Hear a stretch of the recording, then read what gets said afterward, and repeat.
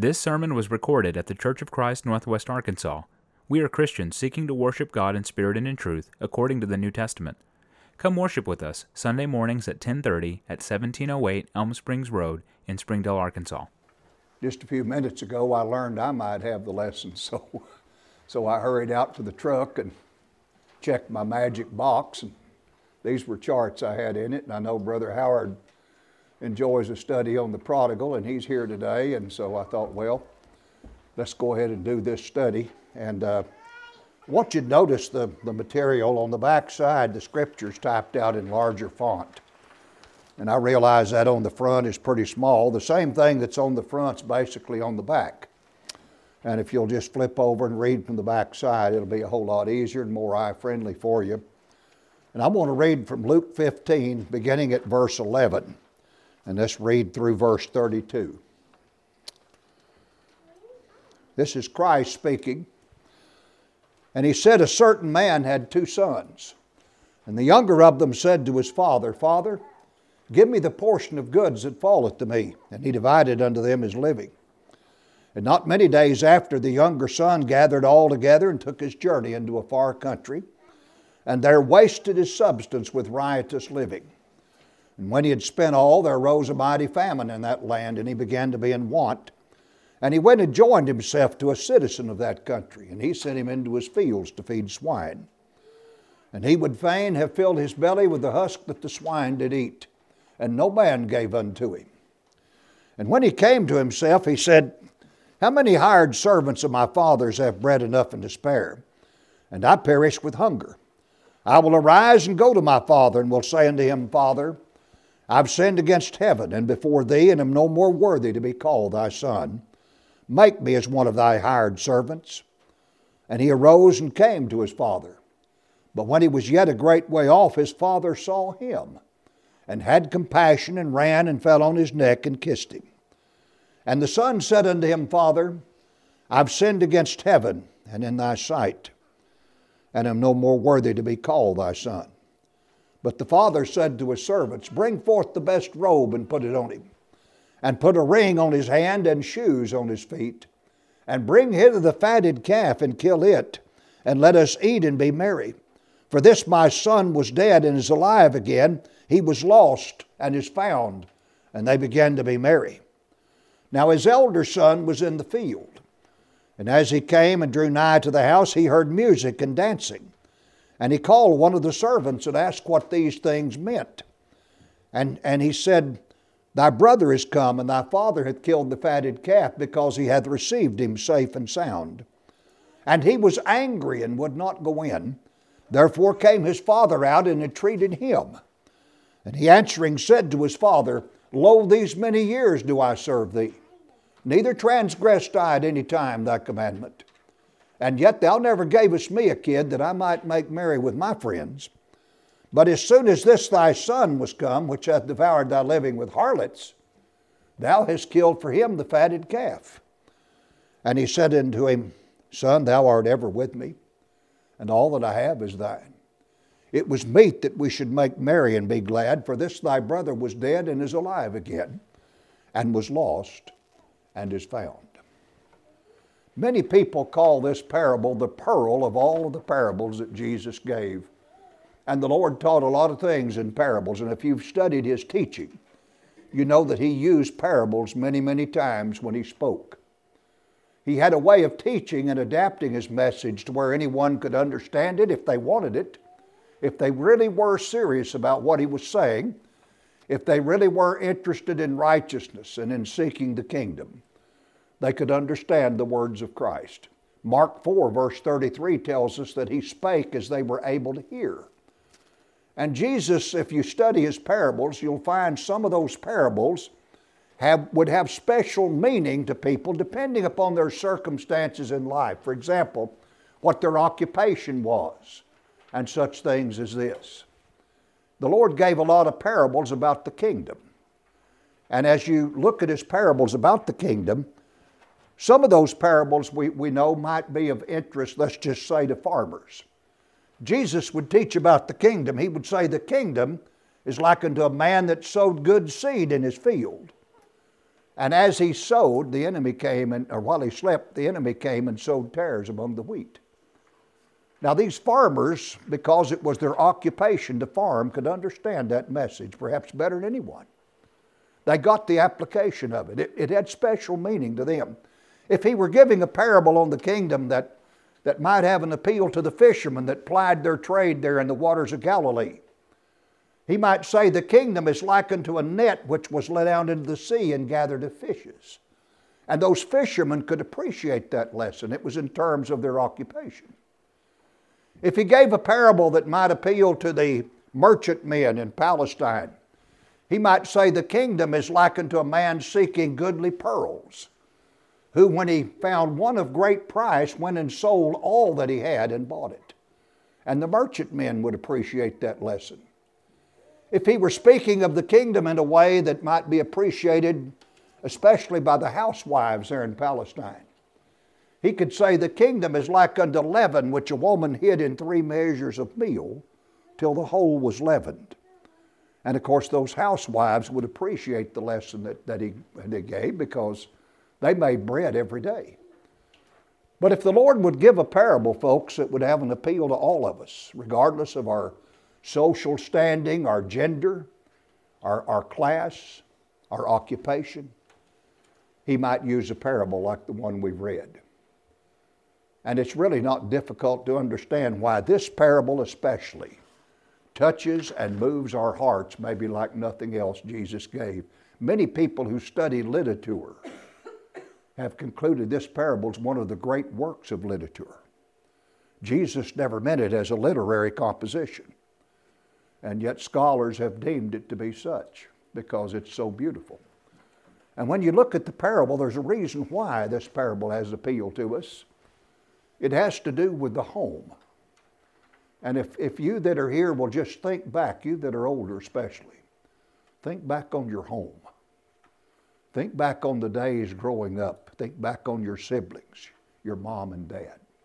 Some homes, you know, are better than others. Some are not very pleasant sometimes. But generally speaking, there's great sentiment when we bring up the home. And of course, this is a family composed of a father here, a very loving and merciful father. It's composed of an elder son, and this elder son is selfish and unloving and uncaring and unforgiving. It's composed of a prodigal son, of a wayward son, a younger one, who lost his way in life and went into a far country and wasted everything his father had given him. And it's the story of his return, his journey back to the Father, and the reception that father gave him. There's just things about this dealing with the home that have a great appeal to our heart. I love this story.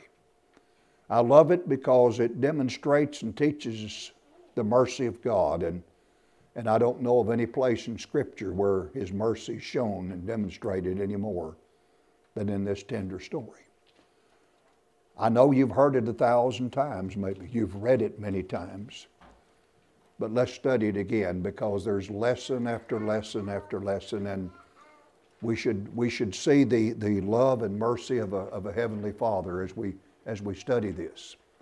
I mentioned that Jesus taught in parables, and I don't know if you've ever thought about what a parable means. What is a parable if you had to define it? The word means placing beside. That's really literally what it means. Placing beside.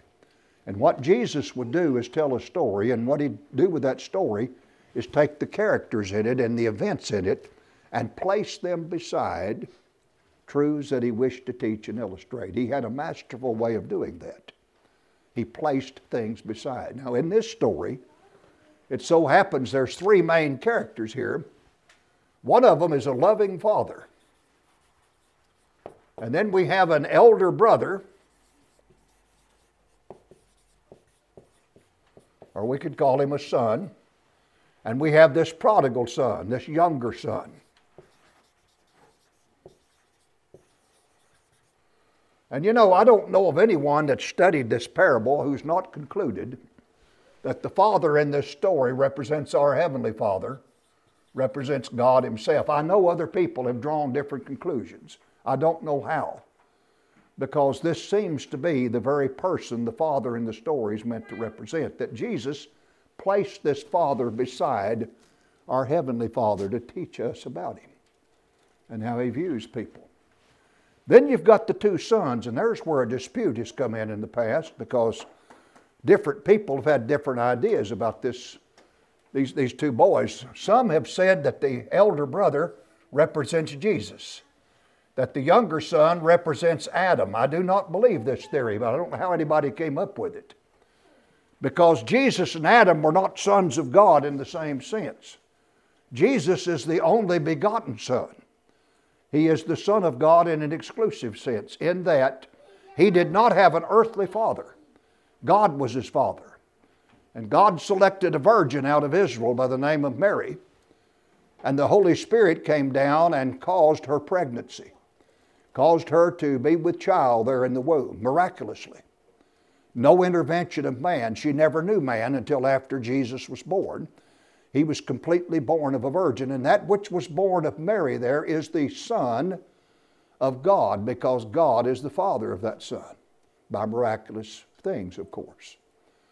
And so Adam was never a son in that sense. Jesus is, and He's the exclusive Son of God, the only begotten. The only begotten of the Father, John said, full of grace and truth. Also, if the elder son represents Jesus, it's going to represent Christ as being angry because the younger brother of his returned home. That's not a picture of Christ at all. Jesus would have never been angry for the return of a sinner, see? Never. But we just reject these two things. There's just no fit here. There's another theory that's a little bit maybe better, which says that the elder son represents the Jews, the younger son represents us Gentiles. Now that has some merit to it, because it's interesting that this elder brother remained at the father's house. The Jews, all during the time that Moses' law was in existence, some 1,500 years, remained at the father's house, so to speak, while us Gentiles were off in a far country, like this prodigal son, a far country of paganism and idolatry. So there seems to be some merit to that, but I don't think Jesus is teaching in this parable the difference in Jews and Gentiles, and how a Jew received a Gentile back, and such things as this. I don't think that's the lesson He's trying to impart.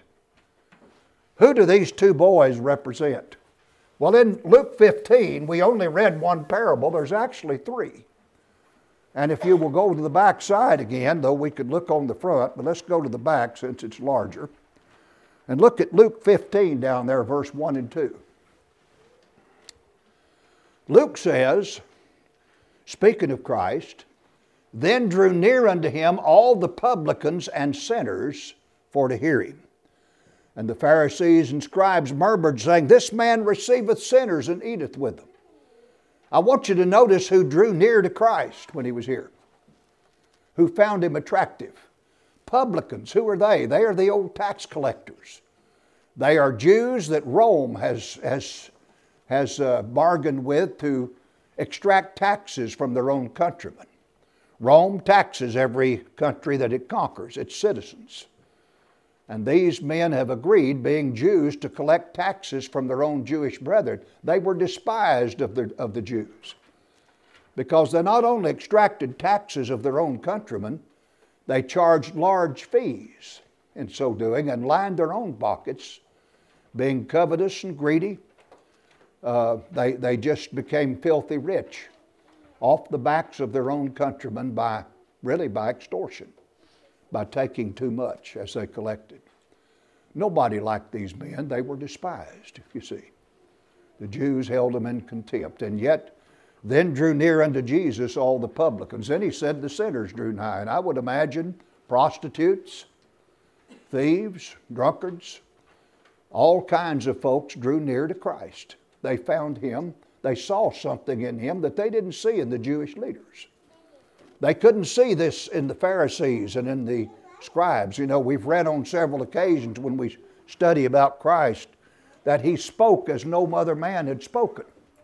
And when he finished his great Sermon on the Mount in Matthew 5, 6, and 7, the Bible tells us in Matthew 7, 28, 29, that he spake as one having authority and not as the scribes. There was a different ring to Christ's teaching. And so they found him quite approachable. They found him loving. They found him compassionate and merciful. Not compromising God's word, but understanding their human frailties and their sins and showing mercy and compassion for them. And they were drawn to Christ. They had watched him as he ministered to the sick, to the poor, as he cast out devils, as he healed. They had seen his interaction with the common people, because our Lord gravitated more to the poor than he did to the rich and the high and mighty. And so they were attracted to Christ just simply probably by his demeanor. Now notice the Pharisees and scribes, verse 2, murmured, saying, "This man receiveth sinners and eateth with them." Now there's the charge against Jesus. He's receiving sinners and eats with them. You see, what their point was that these publicans and sinners are drawing near to Christ. If they really knew who this man was, I mean, if he really were the Son of God, if he really were a man of God, he wouldn't associate with this riffraff. That's really what they're saying. He wouldn't let publicans get near him. He wouldn't associate with sinners like this. That's really what they're trying to say. This man receives sinners. That was the charge against Christ. And he eats with them. So the Lord gives 3 parables. And what we need to understand is he's speaking mainly to his enemies. These parables are given to the scribes and Pharisees. In fact, that's who the 2 elder brothers are. This elder brother represents these scribes and Pharisees that are murmuring and complaining. This prodigal son represents the publicans and the sinners that are being attracted to Christ, that he's rescuing, you see. And as he does that, they're sitting here in their self-righteousness, saying, "This man receives sinners and eats with them." This is the picture now that the Lord's trying to give us with these 3 boys. The father represents God our Father. The elder brother, scribes and Pharisees. The younger son, publicans and sinners. Okay? Now as we look at the parable, I've got about 14 points here listed on the front side that we're going to go through, and I've given you 3 here. Basically on the father, the elder brother, the prodigal here. But I want to look first at the prodigal at the elder brother before we ever talk about the prodigal himself. It's an ugly picture we get of this elder brother. Brethren, I don't think when we study Luke 15 we focus enough on the elder brother. We're prone to just simply focus on the prodigal, and we miss some things about the elder brother, things that we need to learn, things we need to be careful about in how we feel about those that are in sin, those that have strayed away from our Lord and have come back. Because so many people are high and mighty and want to be self-righteous and holier than thou and dredge up the past on people and bruise them with it. And the Lord's trying to teach us against this kind of behavior as Christians, to be merciful and forgiving like he is. As this elder brother comes back from the field, he gets nigh to the house. The Bible says that he heard music and dancing, and he called one of the servants to him. And he asked him, "What does this mean? What's going on up at the house?" And he tells him, "Your brother has returned. Your father's killed the fatted calf because he's received him safe and sound." The Bible says of this elder brother, he was angry and would not go in. He wouldn't even go in the house. The father had to come out and entreat him. And down in the bottom of your chart there, on the bottom right, if you'll look on the front, I put a little box there with verse 29 on it, because when you read the response of this elder brother to the father, you get a good picture of this elder brother and what he's like.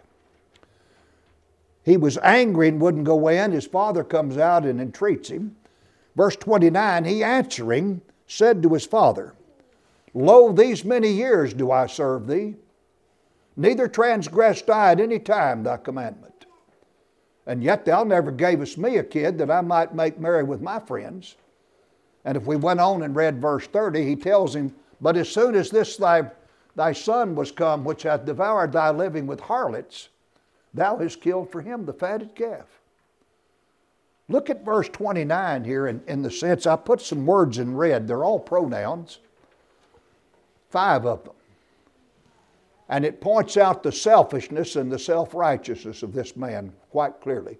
Lo, these many years, he said, do I serve thee, neither transgressed I at any time thy commandment. Yet thou never gavest me a kid that I might marry with my friends. 5 times he refers to himself in this one statement. You see his selfishness here, his self-centeredness, his self-righteousness. He's the one imported here, not the fact that his brothers come back. He said, I've served you all these many years. I didn't transgress your commandments. And you never gave me a kid that I could make merry with my friends. Isn't that a pitiful response? But that's his response. You see, he cares nothing about the brother. I don't know how long this boy's been gone, but this is a brother to that older son. It's not only the father's son, it's his own brother. And where's his love for this brother, and where's his compassion? Where's his mercy? You see, there is none. And notice something else, folks. Notice how he takes pleasure, takes delight in bringing up the sins of his brother. Father, he says, he has devoured your living with harlots. Father, this son of yours has gone over to another land. He's taken all that money you gave him and he's bought prostitutes with it. He's wasted your substance. That's the charge. You see, he can't let that go. The boy did that all right. Number one, it wasn't the elder brother's money. It wasn't his substance that was wasted. He didn't fund that adventure. He didn't fund those sins. So why should it bother him, especially about the expenditure? Well, of course it shouldn't. Secondly, the boy's come back. He's repented. Thirdly, the father's received him and forgiven him. Why is he dredging up the sins of this boy? Why is he bringing up the past? Why can't he let it go? And you know, when we think about the application for you and I, have you ever known people that dredged up the sins and the past of others? Ever seen that in the church? It's detestable. Somebody will say, yeah, I know so-and-so over there. Years ago, he did this. He ran around on this woman, or he did this or that, and everybody dredges that back up, even though it's been long repented of and forgiven, see. But there's people that just will not let things go like that, and they've got to bring the past up. I've thought a lot about some of the sins that God has forgiven in the past. Have you ever thought much about David? I'm sure a lot of you have. David was an adulterer with Bathsheba, and he was a murderer. He killed her husband. And what did God do? He sent Nathan the prophet there to rebuke David and to make him aware of his sin, and David repented. And Nathan told him a message from the Lord. He said, the Lord hath put away your sin, David. You will not die. Now, David paid for that sin in his lifetime by some murder that went on in his own house, and also by sexual sins in his own house. God told him, you're going to pay 4 times over. What you've done in private is going to be done in public. David had to suffer for that. He had to reap what he sowed. But the Lord forgave him. Now, folks, we read from Psalms this morning. That was our scripture reading, wasn't it? We're reading through the Psalms right now. Who wrote those Psalms? An adulterous murderer. When you read the book of Psalms, you're reading the writings of an adulterer and a murderer. But he's an adulterer and a murderer that God cleaned up and forgave. And God uses people. He doesn't throw them away if he can reclaim them. He's merciful. And when David threw himself on the mercy of God and turned from his unrighteousness, God forgave him. And David, of course, kept his rulership over God's people. God calls David himself a man after God's own heart. Because basically David's intent was to do right. It was to do righteousness. That's what he sought to do all of his days. He messed up in this area with Bathsheba. But he was a righteous man, basically, and God acknowledged him to be so and was merciful. I wonder how many churches today would let David preach in their pulpit. Would they hold that against him? Well, he's not speaking here. He committed adultery. That man was a murderer. Yet we get up in our assemblies and we read his writings. Makes no sense, does it? I'm not condoning the sins of David, but simply showing that God cleans folks up and uses them. And this elder brother is being warned. And what Jesus is doing with this parable, and all these parables here, is he's trying to show these scribes and Pharisees that they're acting just like the elder brother. He gives two more parables. Let's read them now. Let's read verses 3 through 7. This is spoken to the scribes and Pharisees. He spake this parable unto them. Notice who them is. These Pharisees and scribes. He spake this parable unto them, saying, What man of you, having 100 sheep, if he lose one of them, doth not leave the 99 in the wilderness, and go after that which is lost, until he find it? And when he hath found it, he layeth it on his shoulders, rejoicing.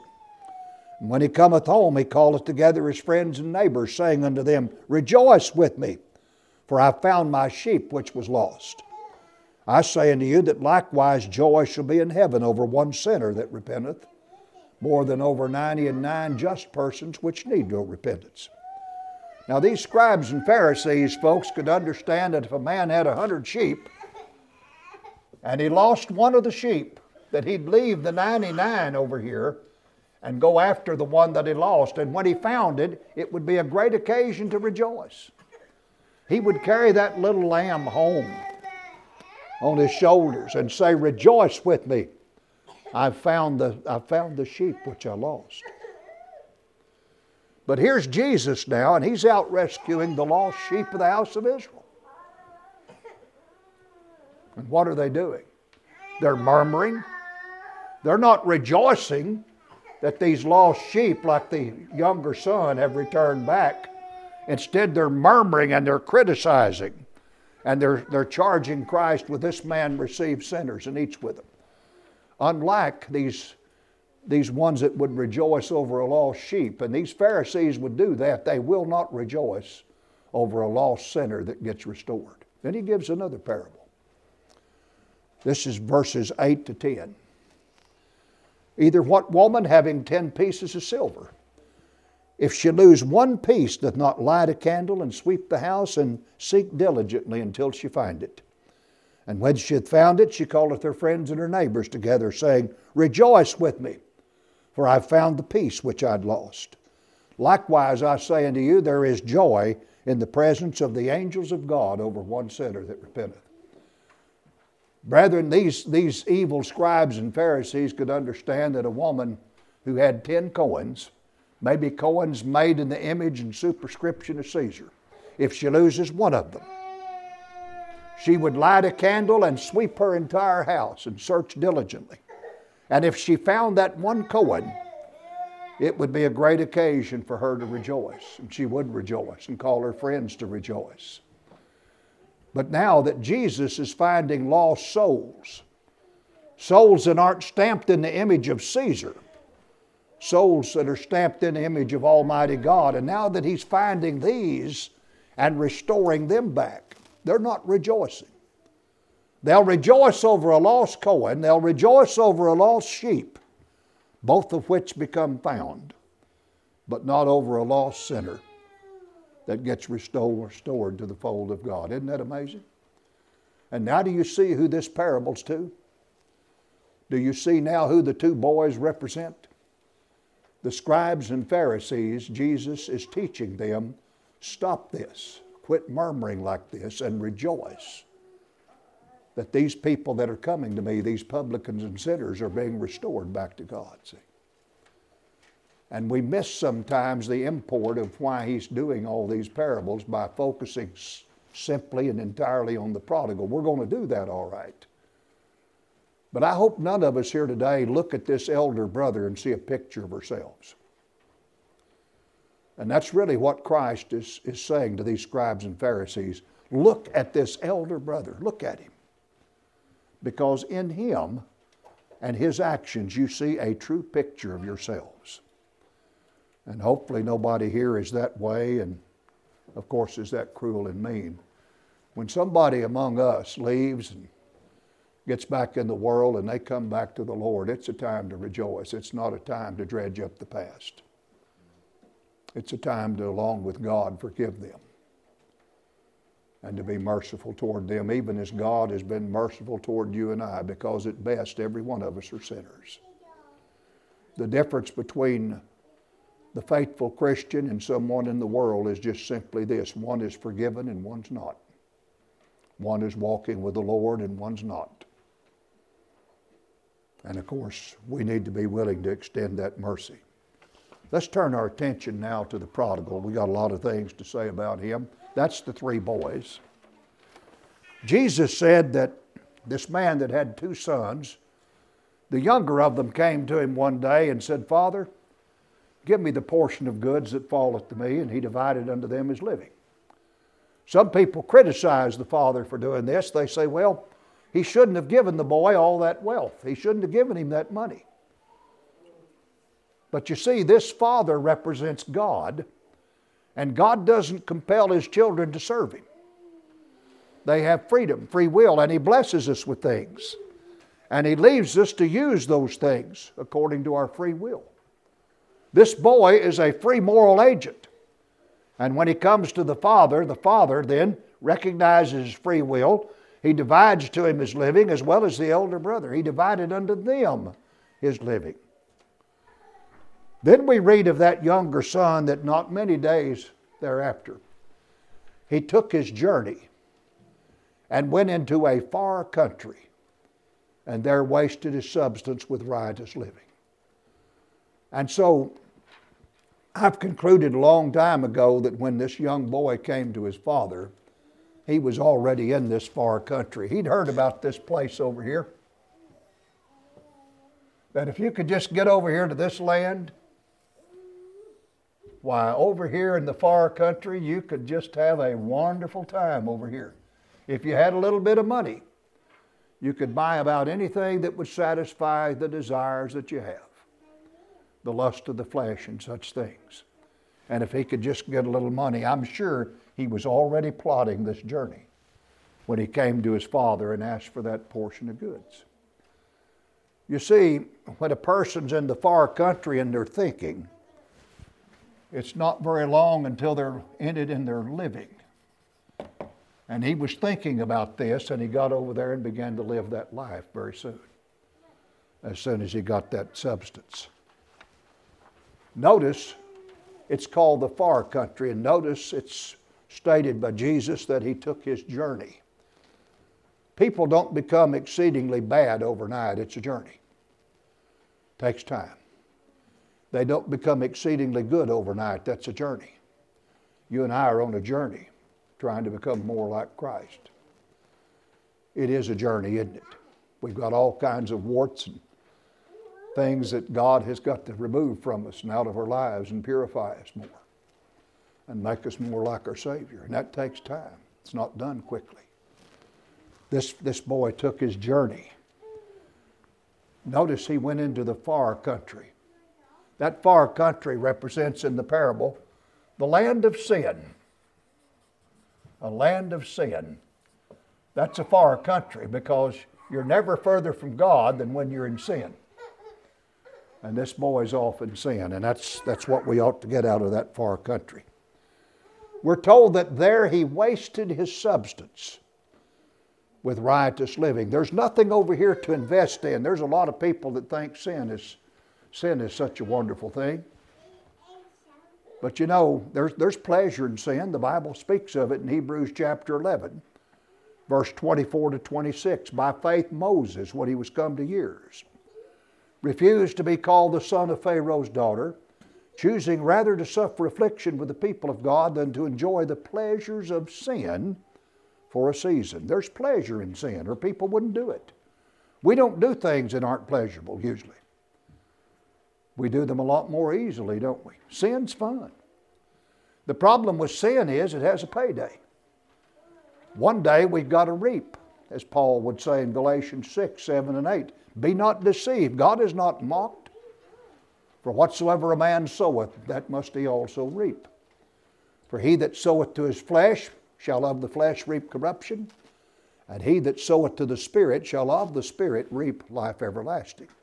Let us not be weary in well-doing, for in due season we shall reap if we faint not.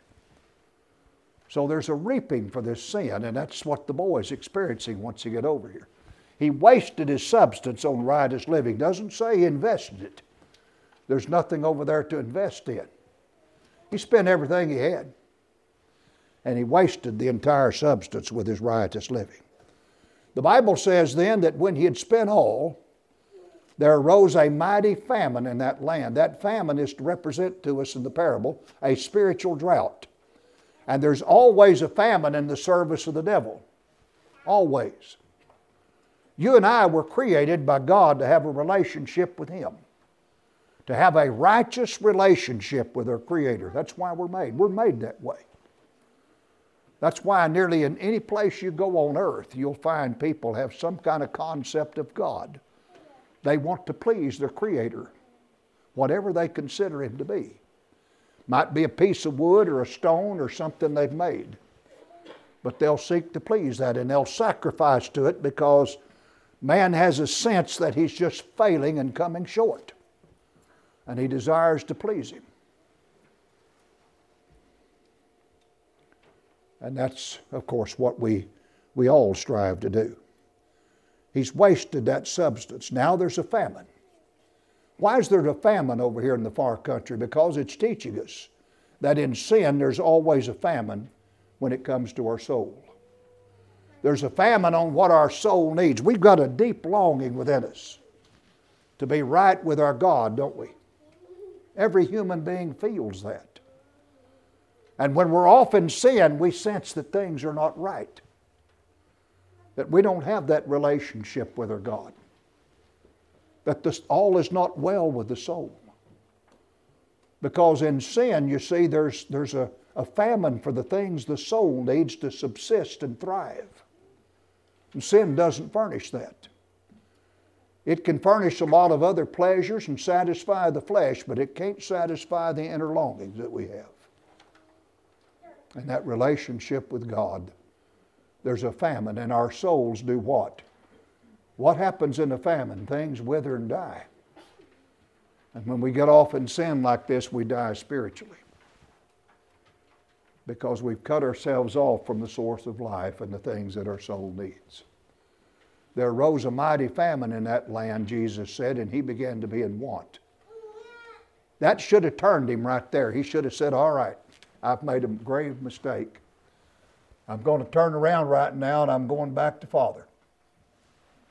I'm going to get out of this mess.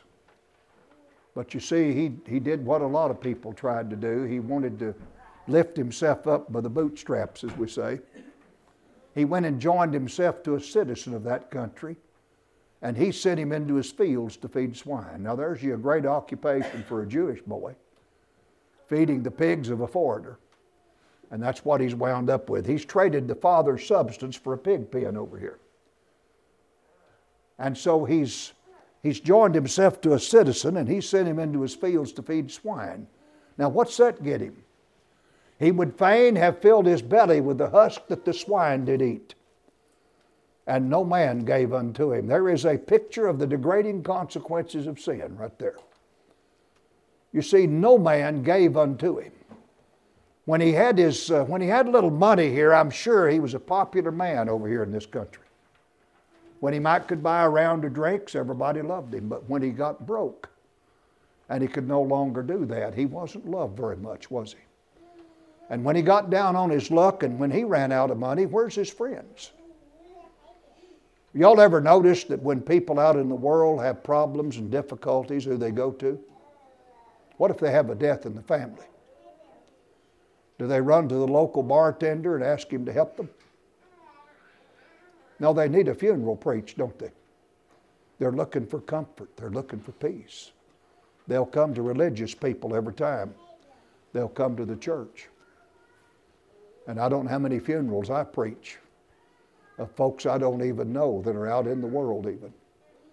Folks I've never met. But the family needs help, and so what do? We have compassion and we go help them. And we try to comfort them and give them some good counsel and advice. People out in the world don't get much help from their own out there, and no man gave unto him. He's hit the bottom of the barrel is what's happened. Now my question to you as you think about this young boy right now, why is he in the shape he's in? Why would he rather feed the devil's pigs in a far country when he could be a servant or a son back here at the Father's house with all of its honor and privileges? Why would he trade that for a pig pen over here? Why? Why has he done that? I'm going to tell you, the Lord's going to tell us why in just a minute. And it'll be why every sinner is in the shape that they're in. It's the answer to why people love sin and why they're in sin. And here it is in verse 17. Read it with me. Jesus said, and when he came to himself,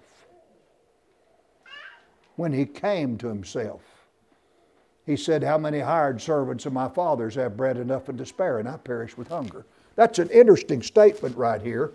He came to himself. Now, what does that tell you about him? That he's been beside himself. That he hasn't been thinking clearly. Basically, he's insane. There's two kinds of insanity. There is a mental insanity. A lot of people have mental problems. They can't help it. They're born that way, or it develops as life goes on. In a lot of cases, they're just not responsible at all, and they suffer because of that. I've got a little brother that's bipolar. At one time, he was stout, worked 2 jobs. I mean, just had life really going well. Nice family. He got down to where he couldn't even change a flat tire on his car. I mean, his mind, he would just go from one end of it to the other, and he would be ornery some days, and you couldn't stand to be around him. The next day, he was happy-go-lucky, and his mood just swung all the time, and he was either a stinker or a great guy. And he lost jobs. Finally got to where he couldn't work, and now he's just utterly dependent upon help. Lives off the government. People like this need compassion. They can't help that situation. And there's a lot of mental insanity, but there's another kind of insanity. There is a moral insanity. A moral insanity. And people that are morally insane are responsibly insane. And this boy's moral insanity is seen in his actions. He has paid too much for what he's getting. He's traded the privilege of being a son at the Father's house for a pig pen over here in the far country. What would you think of me if I had property worth $1 million and I sold it for $1? You'd say, well, Pat's crazy. $1 million piece of land he sells for $1? That's what this boy's done, except worse. He's traded the wealth and privilege of his sonship at his father's house for a herd of swine over here in the far country, and he doesn't even own the herd. He would fain have filled his belly with the husk that the swine did eat. And no man gave unto him, and when he came to himself. And friends, listen. When sinners come to themselves, they come back to God. Let's remember that. The reason people are in sin today is they haven't been thinking right. They're not thinking right. They're not looking down the road. That's all. They're not looking at the future. Like I read about Moses earlier. By faith, Moses, when he was come to years, refused to be called the son of Pharaoh's daughter, choosing rather to suffer affliction with the people of God than to enjoy the pleasures of sin for a season, esteeming the reproach of Christ greater riches than the treasures in Egypt, for he had respect unto the recompense of the reward. Hebrews 11, verse 26 to 28. You see, Moses looked way down the road when he made this decision. He could have stayed in Egypt, been maybe Pharaoh one day, had wealth, wine, women, song, anything he wanted there. Or he could suffer with God's people out in that barren wilderness and suffer affliction with them and find great reward in the end of it. And Moses looked at the greater reward and said, this is what I need to do. I need to deny myself Egypt and go with God's people. And that's what he did. He was thinking clearly, wasn't he? Finally, this boy woke up. When sinners come to themselves, they come to God. Remember that. And if you know folks right now that are off in sin, they're not thinking straight. That's all. They need some help if they can be made to see it. Okay? Now this boy finally sees it. So he says to himself, I will arise and go to my father, and will say unto him, Father, I've sinned against heaven and in thy sight, and am no more worthy to be called thy son. I want you to look up there underneath the picture on the front at the top right. You'll see those verses. Let's read 18 and 19 of Luke 15 up there. Here's what he says he's going to do. I will arise and go to my father, and will say unto him, Father, I've sinned against heaven before thee, and am no more worthy to be called thy son. Make me as one of thy hired servants. And I put that in red because I want you to notice that statement. He intends to go back and tell his father, just make me a hired servant, Father. I've sinned against you. Just take me back as a servant. Okay? That's his intention now. And we read that he arose and came to his father. Picture him, if you can, as he leaves.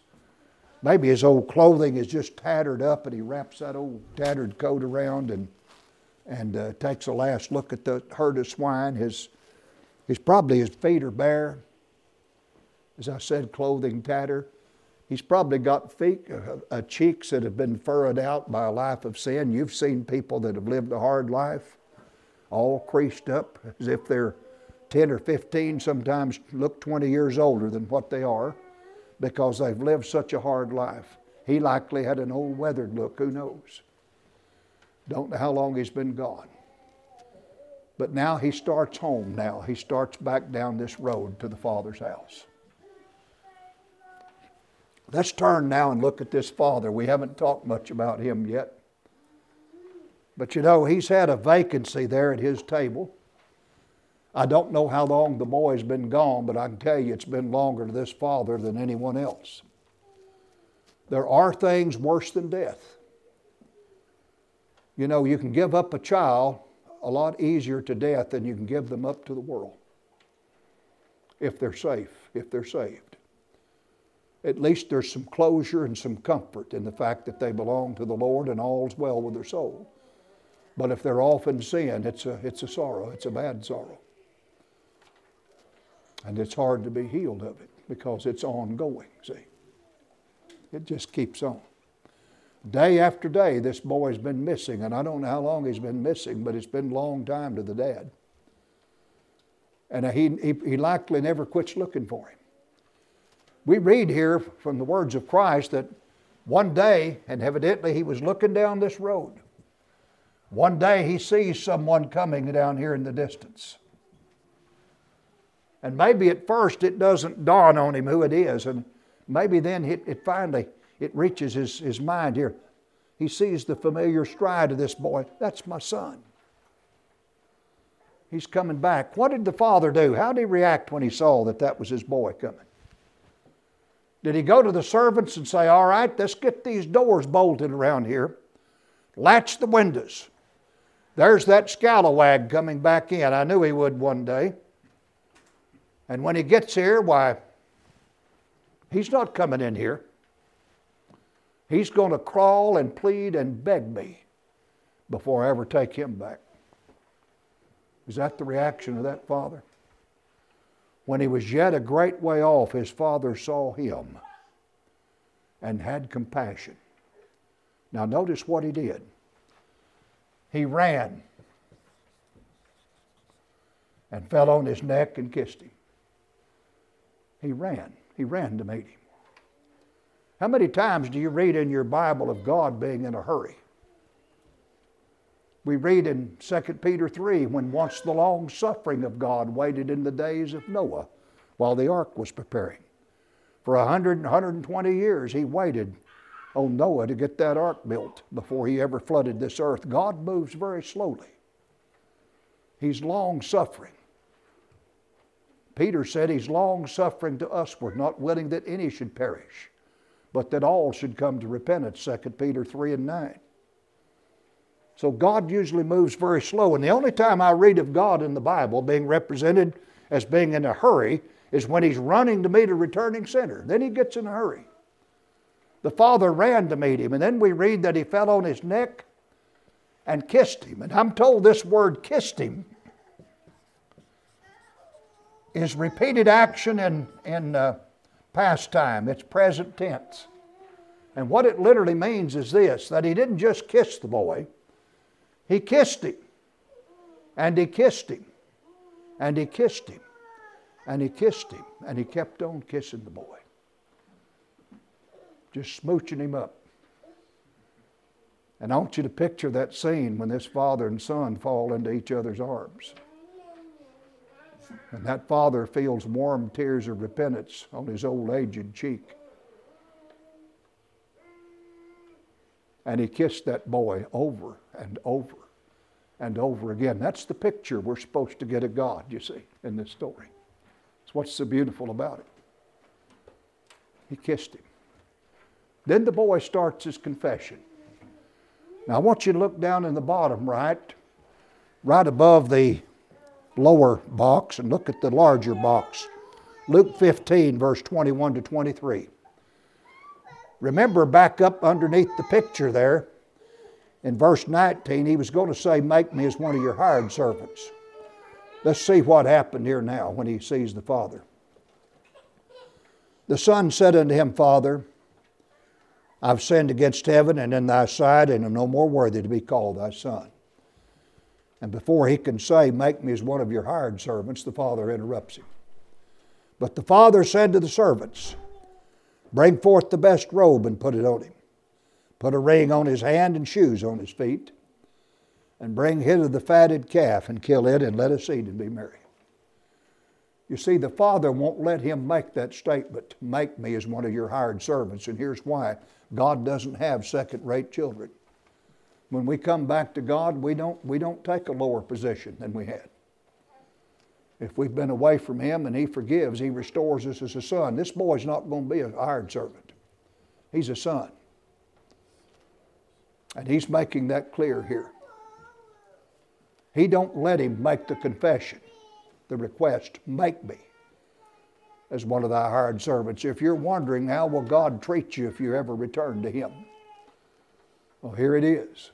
But it gets even better. He says to the servants, "Bring forth the best robe and put it on him. Put a ring on his hand and shoes on his feet. And bring hither the fatted calf and kill it, and let us eat and be merry. For this my son was dead and is alive again. He was lost and is found." He tells the servants, first of all, "Bring forth the best robe and put it on him." What does that mean? What's he saying here?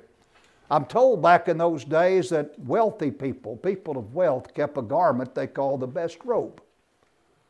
They didn't wear it themselves. It was saved especially for a tremendous visitor, a person of royalty especially, somebody of high office. Whenever they paid a visit, they were honored and privileged to wear the best robe.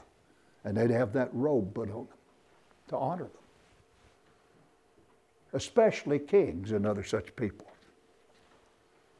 So what Jesus is saying to the servants is, bring forth the best robe and put it on him. He's saying, give this boy a royal welcome.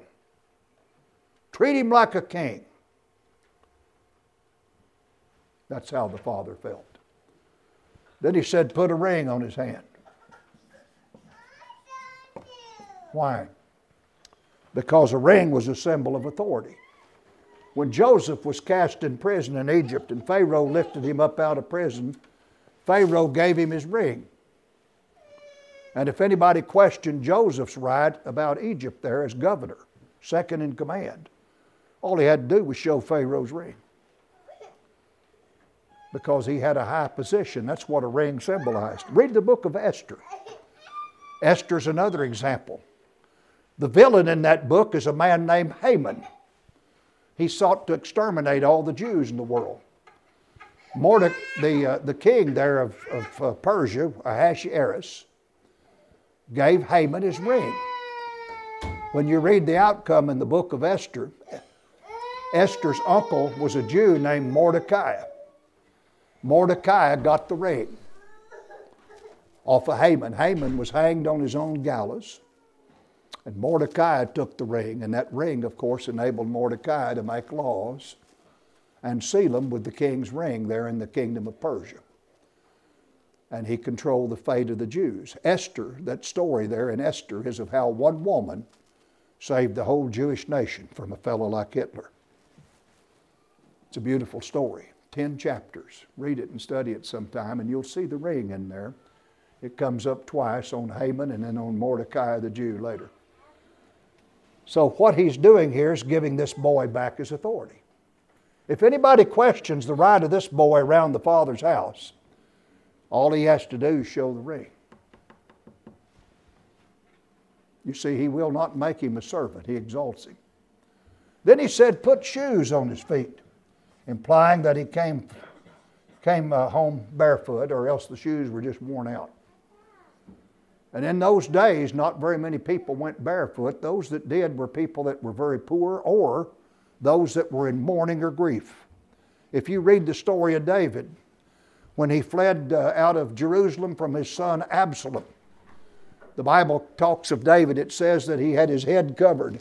He crossed the brook there, headed up the slope of the Mount of Olives. His head was covered, his feet were bare. Why was David barefoot? He was king. He could afford shoes. David's heart was broken because his own son had stolen his kingdom.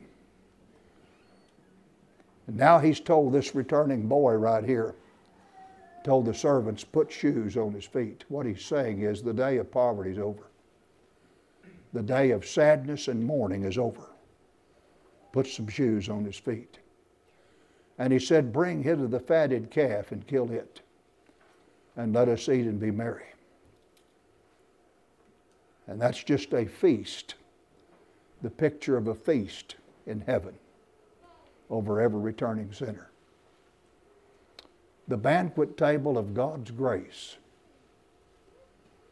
is spread for every sinner that returns out of the far country of sin and comes back to the Father. And if you wonder, how's God going to treat me?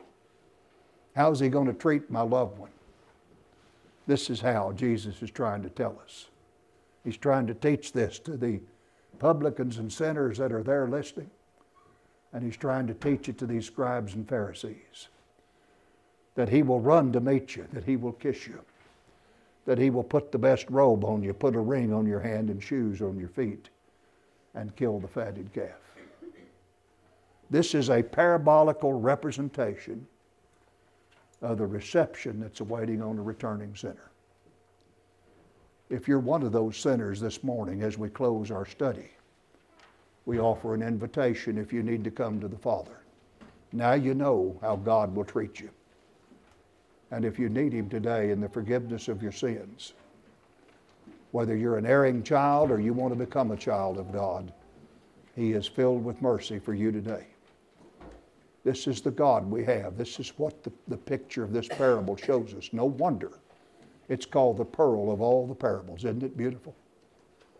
And if you need the love of your Father today and His forgiveness, you come as we rise and sing the song selected. We hope you enjoyed this teaching from God's Word. If there's anything we can do to help you in your walk with Christ, send us a message at facebook.com/CFCNWA. To find more sermons, look for us on Apple Podcast, Google Podcast, Spotify, and like our Facebook page. Thanks for listening, and God bless.